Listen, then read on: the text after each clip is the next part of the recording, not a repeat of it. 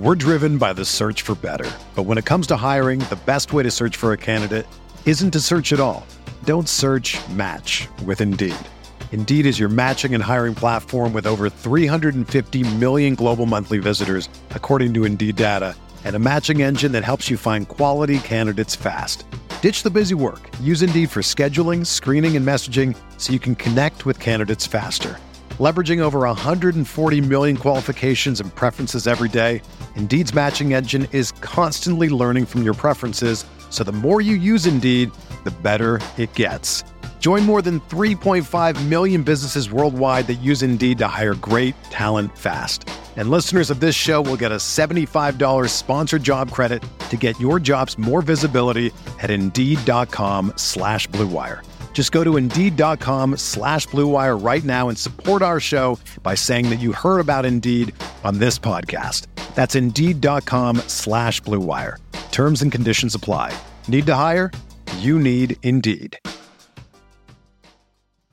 Oregon fans, what is going on, everybody? Thanks for tuning in to another episode of the Ducks Dish podcast. If you're a real one, you are tuned in live right now, 1:15 a.m. It was a late, emphasis on the late kickoff for Oregon on Saturday against the Stanford Cardinal. I'm your host, Max Torres. That's my guy, Graham Metzger. And we are here to give you our instant reactions to Oregon's 45-27 win over Stanford at home in Autzen Stadium in Eugene. And man, there was a lot to get into in this one, Graham. So first of all, how are you doing? And just kind of some of your initial thoughts.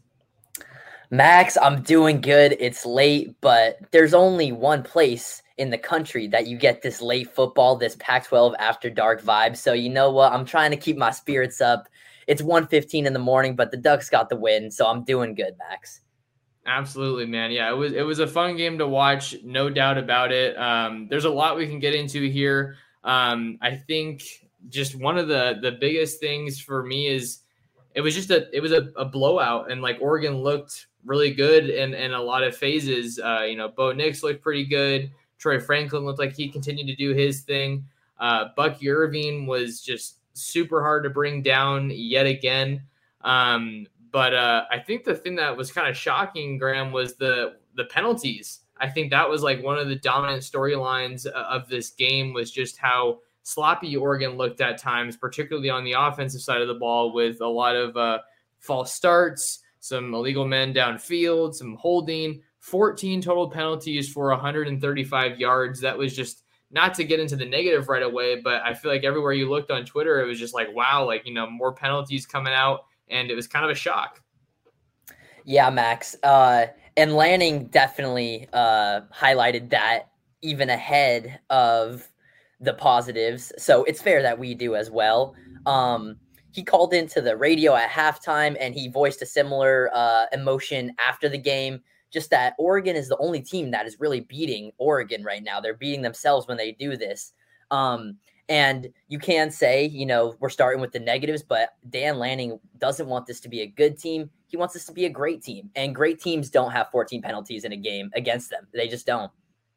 Yeah, and I think that's what's kind of interesting, is that it felt in a way like we've seen, like it's a new Oregon team, but it's not totally a new Oregon team, because shooting yourself in the foot has definitely been a common refrain for Oregon in the past couple of years. I feel like whether it's penalties or turnovers or just finding some way to, let the other team back in the game, wasting timeouts when you don't need to. We can talk about that a little bit. I know a lot of people like to get after Mario Cristobal on that one. But yeah, it was 31-3 at halftime, Graham, and then it ended up being 45-27. So I think that the box score doesn't really tell the whole story in this one with what the final score ended up being. I just want to put it out there, though.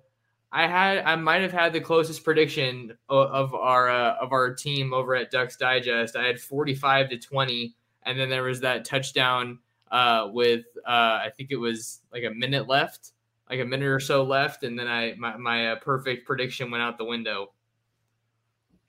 You know what? It's a shame, Max, for sure. I'm sorry you ain't get the prediction. You definitely still got the closest out of our group.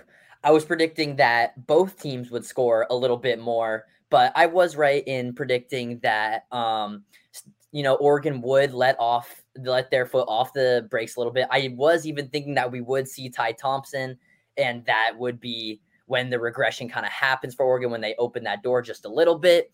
Didn't do it too much today, but still have not seen the best of this Oregon team for sure. And Lanning will be the first one to tell you that.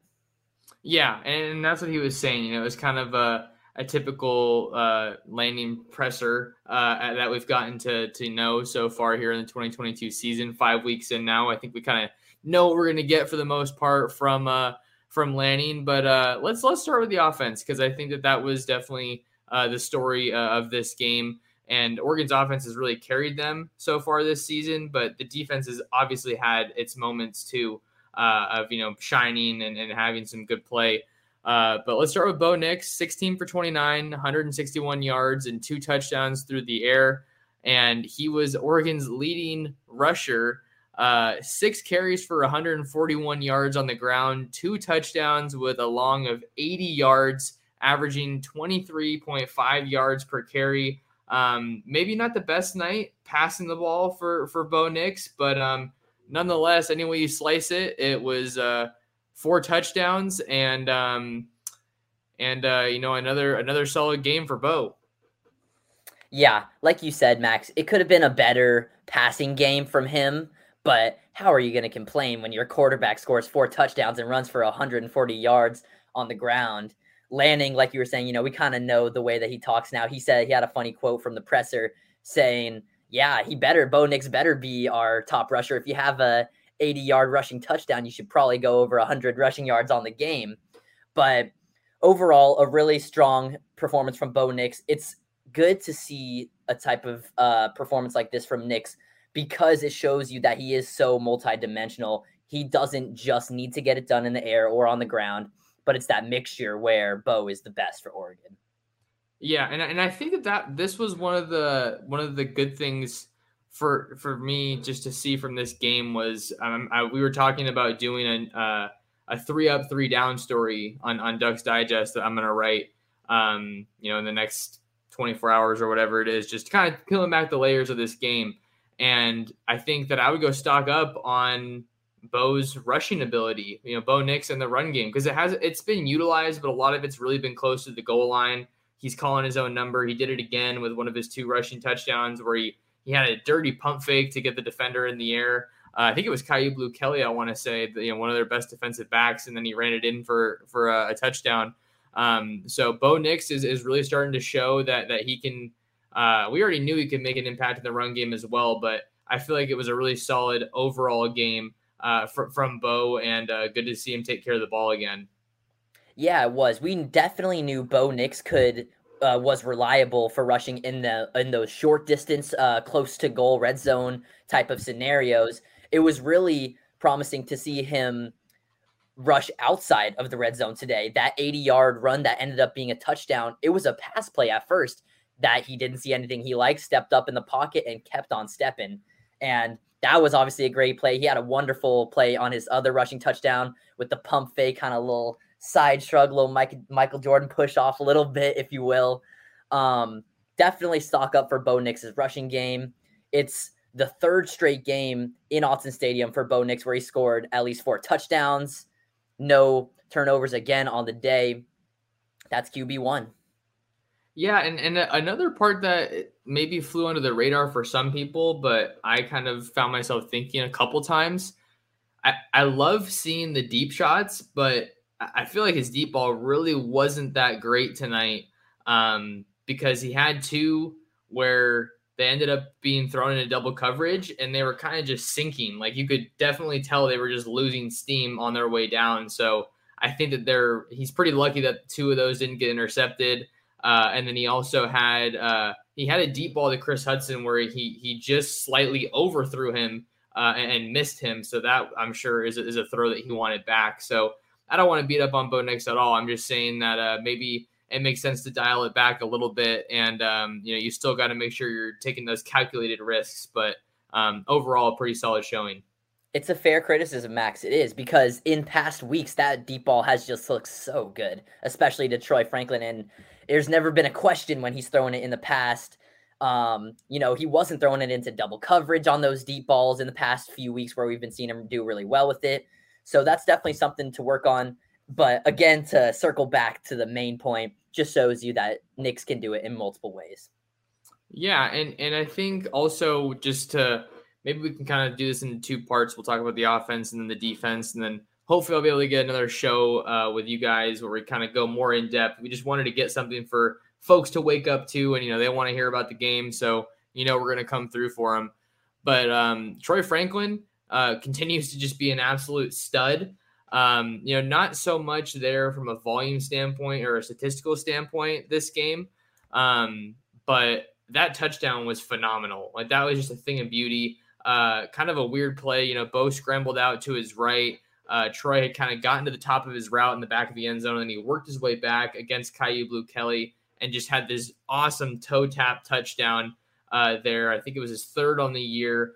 And I tweeted out, like, man, it's insane that he was on this team last year. Like, I feel like unless you were an Oregon fan, if you had never watched this team, you would have been like, oh, this guy, he's a young guy. He probably didn't do very much last year. Like, maybe I'm not wording that right, but it's just night and day. Troy Franklin is absolutely the lead wideout for this team. And I really do feel like he's just getting started. And if they can get, some other guys getting some more volume, like, Coda had a touchdown as well. I think that it's only going to help raise his ceiling, I think. Yeah, it's really, really convincing. And first of all, your first point is totally correct. How did Troy Franklin not play for this team last year? It just goes back to all of the headaches that the Mario Cristobal era had with that offensive side of the ball. But anyways, we're here to talk about the good stuff today. Troy Franklin is the best pass catcher on this team. He's the most reliable. He was targeted the most tonight. He had the most receptions tonight. He's the leader in those categories on the season. And it really is a very talented pass catching group. And I feel like that's why he's having such a good season. Bo likes to look to Terrence Ferguson in the red zone. He's got Chase Cota for those, type of short yard passes. But Troy Franklin has just been so good at every level, just getting those short passes to move the sticks, the deep balls that Bo Nix has been connecting on earlier, and the toe tap swag. I mean, come on. Troy Franklin, just phenomenal. Yeah, that was great. And I think another cool highlight was that touchdown pass to Chase Cota. I think it was at the end of the first quarter. Stanford was like just trying to get off the field, but you had Oregon's like, no, let's get one more in. And then he got the ball, hit that hole, and was just gone. Super cool. I know he was asked about, kind of what it was like to get his first touchdown. He was like saying he looked up to those seats in the crowd where he grew up going to games. So really a cool full circle moment for Chase. And I'm kind of surprised it took 5 games for him to get his first touchdown. Not that that's any slight to him. I just felt like the volume would be there more. And Terrence Ferguson, like you were saying, has emerged as a top red zone target, and then Troy Franklin as well. So it seems like it's good that we're seeing more of these guys just get involved here. Sean Dollars had three catches as well. But we've been talking a lot about the pass game, and we talked about Bo on the ground. Let's talk a little bit about the rushing attack before we talk about the defense.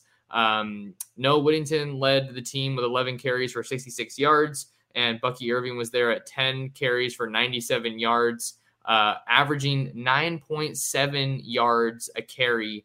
Just unreal numbers. And I mean, this guy, he continues to impress every week. And I feel like he's really making a case for himself as the best running back in the Pac-12. He didn't do as much from a receiving standpoint this game as he did against Washington State, coming up with some really big catches, most notably that 4th and 2 last week. But this dude's just so fun to watch. I don't know how else you describe it. He bounces off every guy, it feels like, that comes into contact with him. And he has a knack of turning nothing into something. Yeah, Max, you said it. First of all, I think today he clearly proved that he's the best running back in the Oregon team. I'm ready to start having that conversation in the next few weeks that he's among the best in the Pac-12. Sure. I'm ready for that soon. I don't know if we're there just yet, but I'm definitely ready for that soon. But today was just another day I felt like all of us up in the Oregon press box were just constantly fawning over Bucky Irving, just the way that he runs. Only 10 carries on the game, but I felt like every single time he touched the ball, he was so hard to bring down. He took at least 2 or 3 defenders to take him down. The way he switches the field, the way that he is so strong and solid with his runs, it takes, like I was saying, so hard to bring down. He's incredible to watch. And he ended the game with 97 rushing yards. He had 90 of those in the first half. That is crazy. They definitely started looking other ways. Bo had that big 80-yard rushing touchdown, so it's easy to kind of look past Irving. But to me, he's the best runner on this team. Yeah, he's really just cemented himself as a key component of this Oregon offense. Just a couple more, kind of superlatives on the Oregon offense, talking about the rushing attack. Even with how penalized Oregon's offensive line was and how kind of unorganized it looks at times, these penalties, these false starts, these holds, they're kind of drive killers or drive stallers. This team still finished with 351 rushing yards, which is insane, averaging 9.5 yards a carry. And then one of my other points, actually, Eric's asking about here. It was interesting. We didn't see Byron Cardwell again. He was dressed and he went through pregame warmups, but we didn't see him play in this one. True freshman Jordan James had 3 carries for 9 yards and was able to score another touchdown. He's that short yardage back for the team, kind of that Cyrus Habibi-Likio type of role. So Dan Lanning said earlier this week that they're gonna continue to evaluate how he is in practice and if he's able to go through everything without any hitches. But I don't want to speculate too much on injuries, but Cardwell didn't play again, so it's definitely something worth talking about a little bit, because even when the game was totally blown wide open, Sean Dollars is in there getting carries. Yeah, it's definitely worth noting at the very least, Max, because at the beginning of this year, I was convinced that it was Cardwell's backfield to lose. I thought he would be the top running back from day one, and he just wouldn't let go. He is very, very talented, just like all the runners on this team. But Oregon has so many options at receiving. It has so many options at running back that, when a guy like Cardwell is injured and maybe could go, but you decide not to let him go, a guy like Seven McGee and the wideouts, gets ejected. You've got so much talent on this team that in a game like this, maybe not in against a tougher opponent, but in a game like this, you can rely on your depth. Yeah, and that's what I think is kind of the key word for Oregon with this offense, is they just have a lot of different guys contributing, and if someone needs to come out, there's not a whole lot of drop off. We definitely have more we can get to there, but we want to get quickly to some defensive reactions and takeaways. But before we do that, we're going to take a quick break for those listening on podcast. So give us a second, and we'll be right back with more Oregon football talk about the Stanford win after this. We're driven by the search for better. But when it comes to hiring, the best way to search for a candidate isn't to search at all. Don't search, match with Indeed. Indeed is your matching and hiring platform with over 350 million global monthly visitors, according to Indeed data, and a matching engine that helps you find quality candidates fast. Ditch the busy work. Use Indeed for scheduling, screening, and messaging so you can connect with candidates faster. Leveraging over 140 million qualifications and preferences every day, Indeed's matching engine is constantly learning from your preferences, so the more you use Indeed, the better it gets. Join more than 3.5 million businesses worldwide that use Indeed to hire great talent fast. And listeners of this show will get a $75 sponsored job credit to get your jobs more visibility at Indeed.com/Blue Wire. Just go to Indeed.com/Blue Wire right now and support our show by saying that you heard about Indeed on this podcast. That's Indeed.com/Blue Wire. Terms and conditions apply. Need to hire? You need Indeed. When you need mealtime inspiration, it's worth shopping Kroger, where you'll find over 30,000 mouth-watering choices that excite your inner foodie. And no matter what tasty choice you make, you'll enjoy our everyday low prices, plus extra ways to save, like digital coupons worth over $600 each week. You can also save up to $1 off per gallon at the pump with fuel points. More savings and more inspiring flavors make shopping Kroger worth it every time. Kroger, fresh for everyone. Fuel restrictions apply. All right, welcome back to the Ducks Dish podcast. I'm your host, Max Torres, talking with Graham Metzger, who was in Eugene covering the game for us over on Ducks Digest, running our live update story. Let's switch gears now and talk about the defense, Graham, because I think that, like I was saying a little bit earlier, the final box score, 27 points, that Stanford offense was awful, like really, really bad, like borderline painful to watch at times. I don't know why they're running the mesh offense. There were like single-digit number of times it works. Tanner McGee's not a mobile quarterback. It was gross. But Oregon was able to capitalize, making some good plays on defense. Ended up finishing the day with 3 sacks, and Brandon Dorlus played a heck of a game. So did Noah Sewell, and the Ducks were without DJ Johnson to start. But I don't think that the Ducks were, too hurt or, threatened really in this one by Stanford's wide receiver core, which is honestly pretty good. Maybe they're just not in a system that fits them. Yeah. First of all, laying it down, Max, a little bit harder than you might usually. I know, I'm fired up. Maybe it's because I'm running on fumes, but that was awful, dude. Like, what the heck? No, I'm with it. And coming into this game, I was expecting that Stanford would have a solid passing attack. Tanner McKee is a good quarterback, not a mobile quarterback, but a good quarterback. And they've got capable receivers outside, talking about Michael Smith. That's a very solid receiver for Stanford. And he was clamped up all night by Christian. Oh, excuse me. Michael Wilson. I'm sorry. I got you. Michael Wilson, 2 catches for 14 yards. That's because of Christian Gonzalez. He was seriously locked down tonight.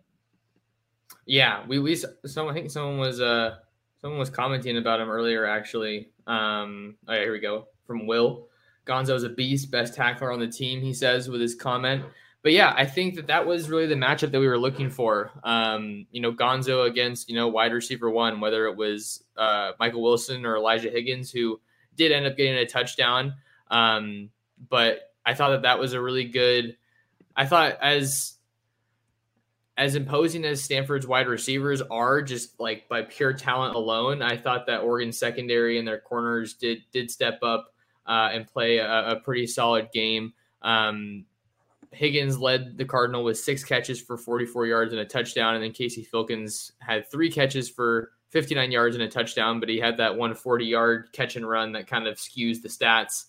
I will say Justin Flo wasn't available, so that was another talking point for this defense, which was interesting because he wasn't really discussed too much in the press conferences leading up to the game about just his availability. But and he played last week against Washington State, so I thought that was kind of a little bit of a shock. And then the Ducks chose to kind of go with some of their typical guys rotating in at linebacker. Sewell was obviously out there, Bossa, Keith Brown, Jackson LeDuc, guys like that. Yeah, Max. And here's one thing I noticed from the first half when DJ Johnson was not in. He came back for the second half after that targeting suspension. But in the first half, Noah Sewell, who is usually man in the middle linebacker, was lining up at edge rusher. And instead, the Ducks were looking to Jeffrey Bossa and Keith Brown in the middle of the field. And Sewell was having plenty of success going against those Stanford offensive linemen. He was getting through. And then DJ Johnson comes back in the second half. Sewell slots back into his home, his linebacker position. And DJ Johnson ends the game with the sack. I mean, it's like we were talking about earlier with the offense. That depth is serious. But someone like Noah Sewell that can so effortlessly switch from defensive end to middle linebacker, I don't know many players in the nation that do that like him. Yeah, that was a little bit of a wrinkle that we saw from this game was Noah being utilized more as a pass rusher. And I say do it more, especially if guys are you don't want guys to be able to just key in on DJ Johnson as, your main pass rusher. But just on the topic of not even necessarily sacks, but just generating some pressure and getting some really good knockback, I got to give a shout out to Casey Rogers.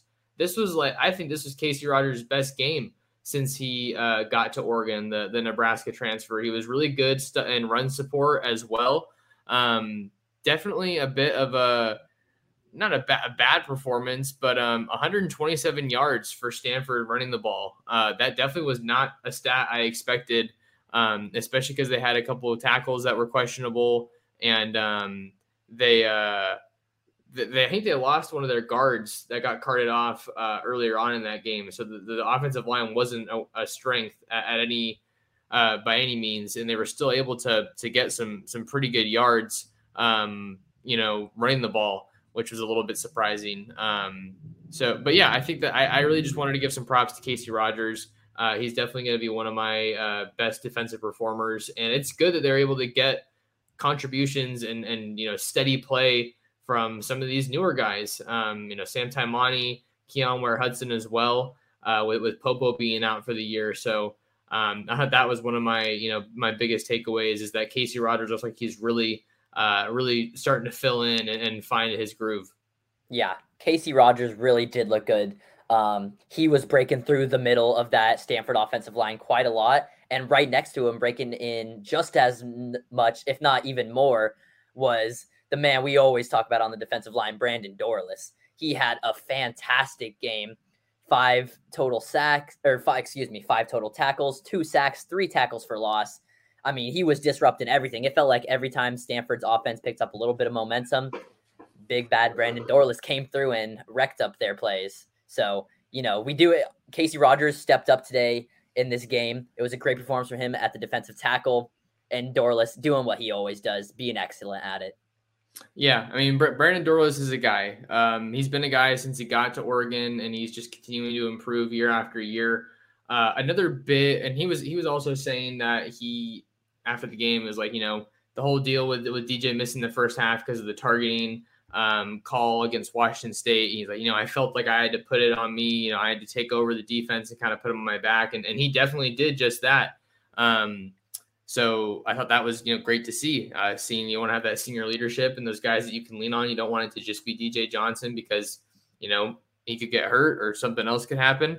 And he may not be available for a play or two or, extended period of time. But I think another big takeaway, Graham, for this defense, how about the third down defense? I thought that was a great improvement for this Oregon team. And part of the reason that this game got so ugly so fast is because they were able to get off the field. I think at times, I'll be honest, I think it was bad Stanford offense, but getting off the field when you can is crucial. It's, one of those ways. I don't think it's necessarily the same deal as shooting yourself in the foot, but just being able to capitalize on those opportunities when you can get off the field, get a stop, and just get the ball back to your offense. I thought that was really good. So I think that's still an area that they want to continue improving, but just by being able to get off the field, like it keeps the game manageable, allows you to continue to build momentum. So that was definitely a win for the Oregon defense. Definitely. And whether it's, poor offensive play calling or a strong defensive play, getting off the field on third down is getting off the field on third down. The defense stepped up when they needed to step up. I didn't think that any part of Oregon's game tonight was flawless, but did what they needed to do. We talked about solid tacklers. Someone commented that Christian Gonzalez is one of the most solid tacklers on the team. For my money, definitely Christian Gonzalez is up there, but I got Bennett Williams as well. Just another really strong veteran presence on this Oregon defense. He ended up forcing that fumble that Noah Sewell picked up. That was the only turnover that Oregon forced all game. And this Oregon secondary is something that we've worried about in weeks. We've worried about in the past. We'll worry about it in future weeks. But it felt good this game because I'm never really going to be questioning Christian Gonzalez or Bennett Williams. Whatever else happens in the secondary, I can trust those two guys. Yeah, and I think another interesting note about the secondary, how about JJ Greenfield? That guy got a ton of snaps tonight. And I think that they're warranted because he was really making a name for himself and making a good presence on special teams. a season ago. And then, he rejoins the program after spending some time at, I think it was College of San Mateo or at the JUCO level. And he's carving out a role. So I think that they're still rotating guys quite a bit, maybe more than I would like to see at safety. But Trikweze Bridges seems like he's continuing to get a little bit better, and maybe he has a little bit of a firmer grasp or grip on that cornerback 2 role for Oregon now. But I thought, those were kind of some of the bigger takeaways that I had for the defense. Jeff Bossa looks, like he continues to look comfortable out there, kind of man in the middle on that defense. Yeah, Bossa is another player that I definitely always trust on the Oregon defense. It seems like he never played safety. He was playing safety last year. He plays linebacker now. It seems like he's been there forever, and he's that perfect build, in my opinion, for that box-to-box type of safety linebacker hybrid. Bossa was great tonight, especially like we talked about how Sewell had to step up into that defensive end. You're relying a lot more on Bossa and Keith Brown as well in the middle of the park. But I thought he was great. And one thing I would add too is his energy is always great. He's got great celebrations, even on a small tackle. He brings that hype to the Oregon defense that you need sometimes to get off the field. Yeah, no, the energy has definitely been there for this Oregon team on defense. And I think that's kind of going to be one of the main things I'm going to be following the rest of the year is how quickly, if they do even catch up, the defense catches up to the offense and just that level of production. I think getting at least one takeaway per game is definitely a confidence booster. And yeah, that fumble that Bennett forced was great.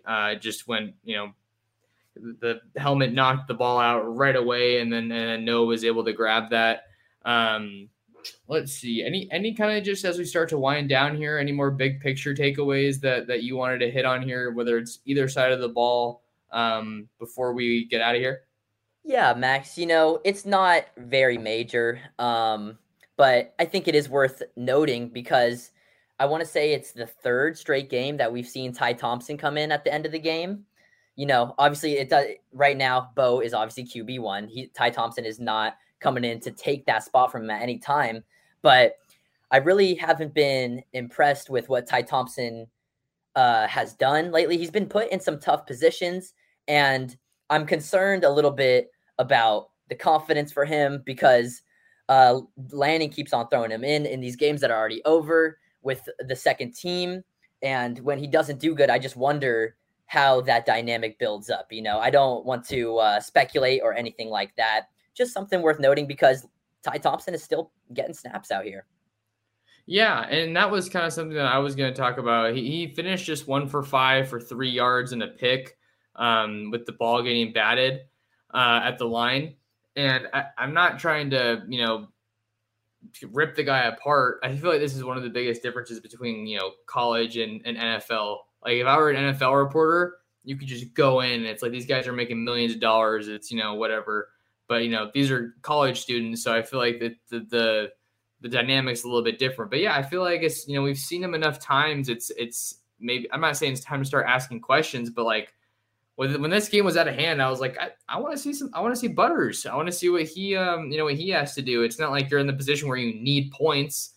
And at the same time, though, Ty clearly needs these reps, but it just kind of feels like the offense is a little out of groove. Like it's like, a little forced or a little uncomfortable when Ty's in there at quarterback.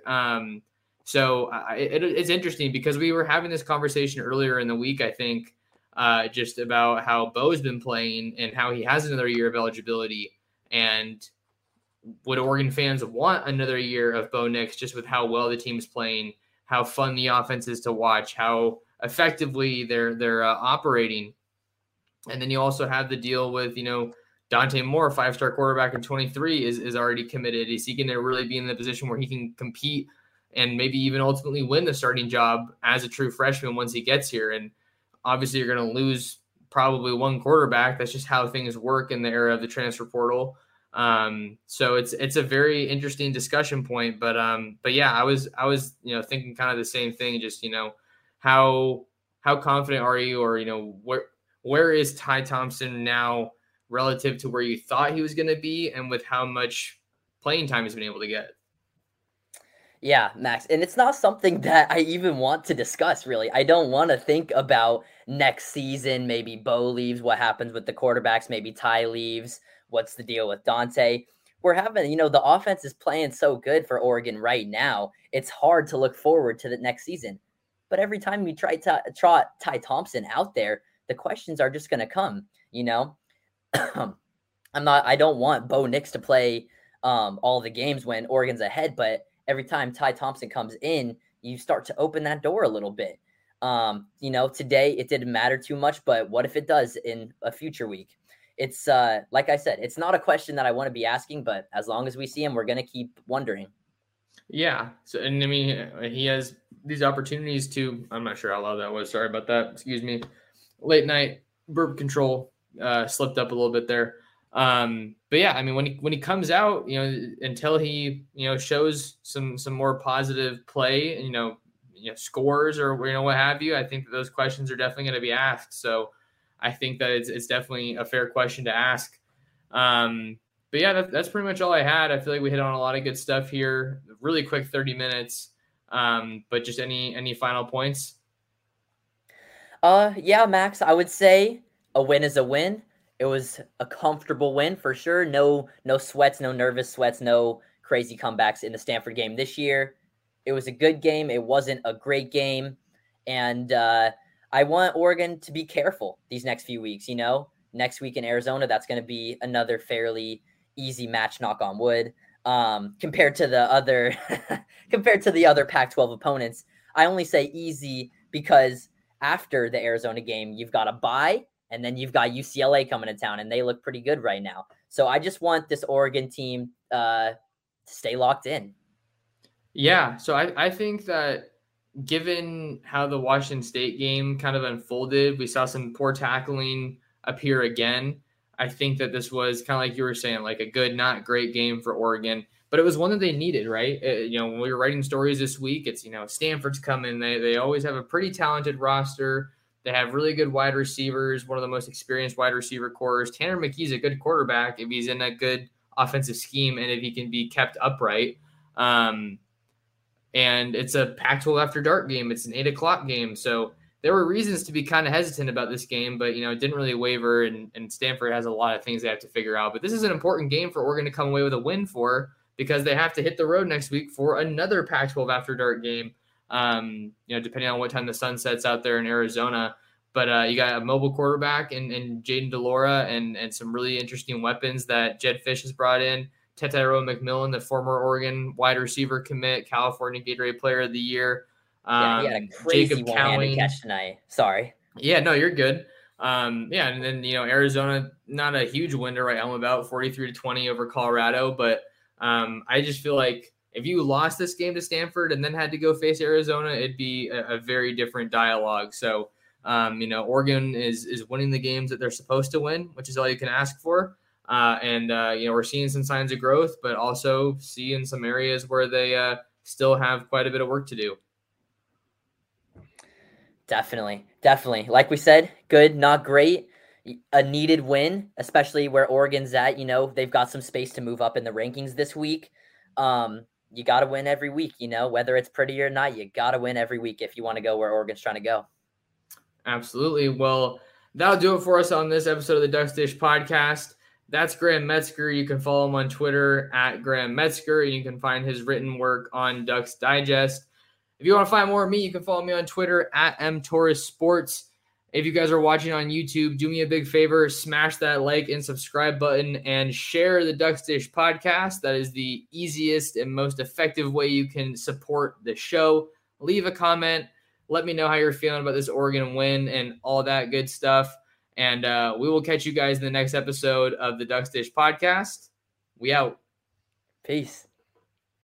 It's happening daily. We're being conned by the institutions we used to trust. The mainstream media is distracting us with meaningless headlines instead of focusing on the harsh realities facing American families. Time is short before something big happens, and that's why so many folks are preparing. They're becoming self-reliant by investing in emergency food storage from My Patriot Supply. Go to MyPatriotSupply.com and secure 4-week emergency food kits for each member of your family. Each kit contains tasty breakfasts, lunches, and dinners, averaging over 2,000 calories per day. Save $50 on each 4-week food kit you purchase. Plus, get free shipping on Ready Hour 4-week emergency food kits. You're not ready if it's not Ready Hour foods. At My Patriot Supply, you can also get solar power generators, water filtration units, heirloom seeds, and survival gear. Order by 3 p.m. and your unmarked boxes ship the same day. Shop MyPatriotSupply.com today. MyPatriotSupply.com.